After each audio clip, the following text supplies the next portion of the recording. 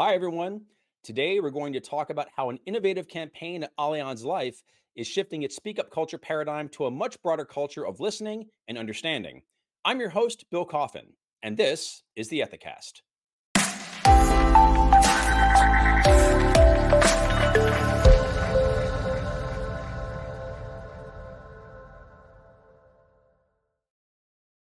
According to Ethisphere Culture survey data, 93% of participants indicate a willingness to report misconduct if they were to observe it, hypothetically speaking. Yet, only 54% of employees who observed misconduct in the past 12 months actually reported the matter. The truth is, employees inherently believe that they would do the right thing if misconduct occurs, but when actually faced with it, many have a hard time following through. As a result, organizations need to foster a culture that allows employees to act on their instinct of doing the right thing. And since employees most often report to managers, those managers need to be properly equipped to navigate how to respond when a direct report raises a concern, who to go to for help, and how to prevent retaliation. This is clearly a place where companies can develop innovative solutions to empower and advance speak up culture. And at Allianz Life, there is an initiative underway called Hear Me, I'm Listening that doesn't just do these things, it is taking the very notion of speak up culture to entirely new places with some inspiring results. With us today to speak about Hear Me, I'm Listening is Allianz VP and Chief Ethics and Compliance Officer, Steve Koslow. Steve, thanks so much for joining us. Thank you for inviting me, Bill. It's always great to be connected with the Ethisphere organization. You launched your Hear Me, I'm Listening campaign earlier this year as a different way to promote speak up culture. What drove the concept of this campaign? What are you solving for? And most importantly, what results has it delivered so far? Well, it's interesting. You raised some of the important reasons why we launched this program earlier in the podcast when you talked about some of the statistics that Ethisphere has had, which is, everybody believes that they would like to speak up if they see something that's not going according to the way the values are of their company. But when it actually comes down to it, about half of the people who see something will actually say something. And so that prompted us to really try to ask some questions of how do we strengthen a speak up culture? I mean, fundamentally, that's what every ethics program is trying to do. It's core, it's foundational, and it's the one area where, you ask any leader of an ethics program, what would they like to improve? And they will always tell you it's the speak up culture. So when we took a step back, we asked ourselves, what are some of the inhibitors to people speaking up? And one of the things that we came to was, it seemed to us like a power paradigm. When I'm telling you to speak up, I have the power and I'm telling you, Bill, speak up. What it really should be is more of an empowerment mentality where I have the power to say, hear me, or you have the power, Bill, to say, hear me. It changes that power paradigm, if you will, from authority down to employees to the rest of the company. That was sort of the premise behind trying to get to a hear me culture. And obviously the flip side to hear me is I'm listening. So you have employees who are reaching out to others in the company, whether it's management, whether it's other employees, saying, hear me, I have something to say. And you have a response, which is, I'm listening. And it began to build on some pretty basic concepts. When I was rolling this out at the beginning, I had somebody come to me and they say, well, what does it look like? What does it feel like? How does it manifest itself in reality? And that, of course, made us step back and say, what are some of the principles behind this? And that's where we got to the principles foundationally that everybody has a voice. Everybody has an opinion, a thought, an idea, a concern that's worthy of being heard. That's first and foremost. The second one, which you and I have discussed in the past, is we don't have to agree. We can commit to listening to each other. We can commit to communicating with each other without full agreement. And then the third one is in an environment that is where you're asking people to hear you at the right time, in the right way, and in a respectful manner. And we found that those three principles pretty much cover most of the situations that we're trying to get to. it is a really compelling shift that you're putting the onus more on the realm of leadership to listen rather than on employees to speak. So I was wondering if you could talk, how, to what degree does this align more broadly with Allianz Life's overall culture? Well, that's the interesting thing about it. We often talk about a speak up culture in the identification of misconduct, or when you observe an employee who's doing something that's contrary to your values. In reality, it has to be much broader than that. If employees are not comfortable voicing their opinions and ideas in just their general ideas, they're certainly not going to be comfortable speaking up when they see something that's going wrong. And so as our company begins to move faster, we're introducing more products every year. We're moving at a much faster pace, like every other company, than we had in the past. Decision-making is being moved down. And the only way to move fast is if more people and at different levels of the company are able to make decisions and get action. Well, the risk with that is that you no longer have the hierarchical checks and balances of, well, let's take that idea, let's think about it, let's put it through the grinder, let's see what could go wrong. We don't have that time anymore. So you have employees and leaders across the company that are making decisions very quickly. In order for us to have a comfort level that those decisions are being made effectively, they have to be hearing the voices of their constituents, of their stakeholders, of the people on their teams. We have, we're in an agile environment where you have scrum teams that are working on 2-week sprints. Well, those people know what's going on. They have to feel comfortable raising their voice and saying, well, why don't we go this direction instead of that direction? Or have you thought about this? Or we might have a problem if we do that. That's critically important for our company as we move faster and as we try to grow. So I'm much more interested right now in making sure that environment is solid, because if that environment is solid, it's a very small step for somebody to say, oh, I see something wrong. Let me tell somebody about it. That's sort of how this is beginning to evolve into a much larger initiative across Allianz Life than simply the identification of misconduct.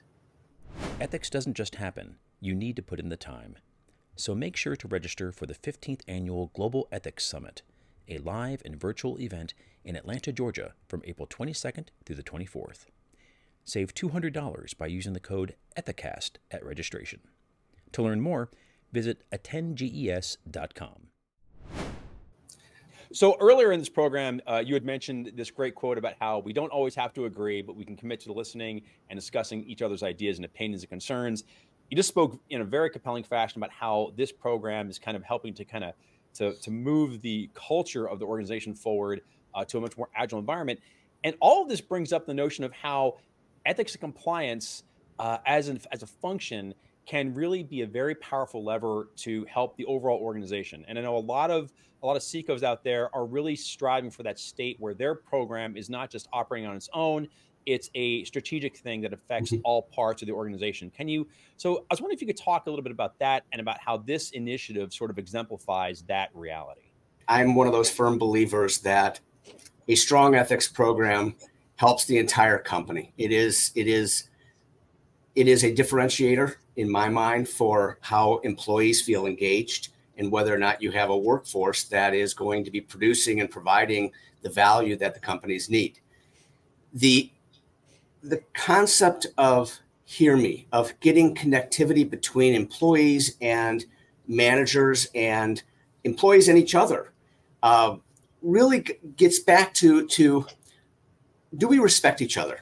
I mean, every company has values. One of our values is respect, caring, integrity, excellence.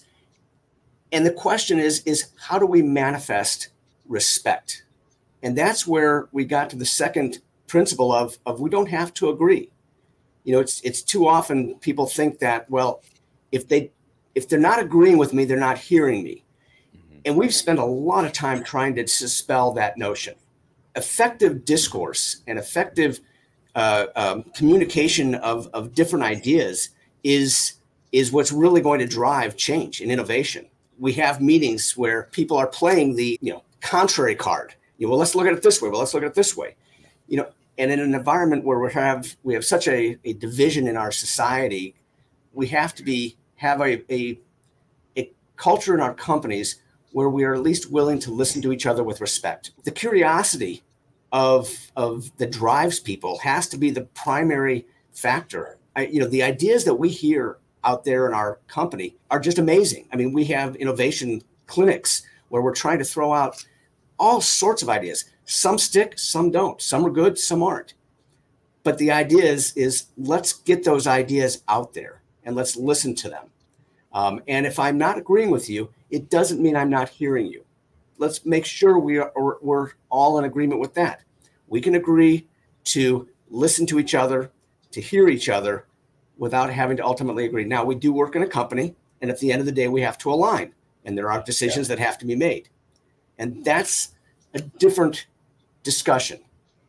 We are a company, and we will align ultimately around decisions that are made, even if we don't necessarily always agree with those decisions. Sometimes we feel like the threads that hold us together are fraying or thin, and this kind of culture of where people can kind of come together in ways where they may not ordinarily do so is what brings us together, on a much larger basis and a more meaningful basis. So I really get what you're saying, and I really appreciate it. Do you have any examples of how the Hear Me, I'm Listening campaign has already empowered somebody to share something that they felt was important to socialize or took courage to bring up within your organization? I know these things aren't easy, but the degree to which Allianz Life is encouraging this kind of openness is really, really inspiring. Well, last week we had a town hall that was where our employee resource groups asked for a town hall to discuss this topic. And the premise behind the town hall was, why is it potentially difficult for some people to feel like they're being heard? Is that something that we as a company should be exploring more in depth? And we didn't have answers, but it was the fact that we had a whole town hall with questions and answers around the three principles. What does it mean to have your voice heard? What does it mean to not agree and still be respectful? And are there different ways that people can raise their voices, to have their voices be heard, where we might be coming from different places because of our lived experiences, that we have to be open to? How do we hear each other? How do we listen to each other? So the Hear Me, I'm Listening program prompted our employee resource groups to say, let's have further discussions on this. This is an important topic. And so that was one of those things where I just felt so incredibly good that we're starting discussions. We don't have all the answers, but the fact that we're openly discussing how do people present when they say "hear me," and what does that mean is an important step in our company's culture. We're also hearing from Jasmine on the stage and other leaders when they're doing presentations, starting to use the terminology of "hear me," being heard. We have a campaign going on across the entire globe, which is getting into the whole concept of trust and the Edelman survey and all of that, which I'm sure you're well aware of. And how does trust play into our role as a provider of promises to our customers, to our provider of promises to our employees? And so the Hear Me campaign is helping in one small way to help move the dial on that trust. One of the things that I've learned over time is there are no answers. There's no silver bullet. There's no, holy grail of this is how it's going to work. Every company can help move the dial a little bit, and we can all work and share with other companies.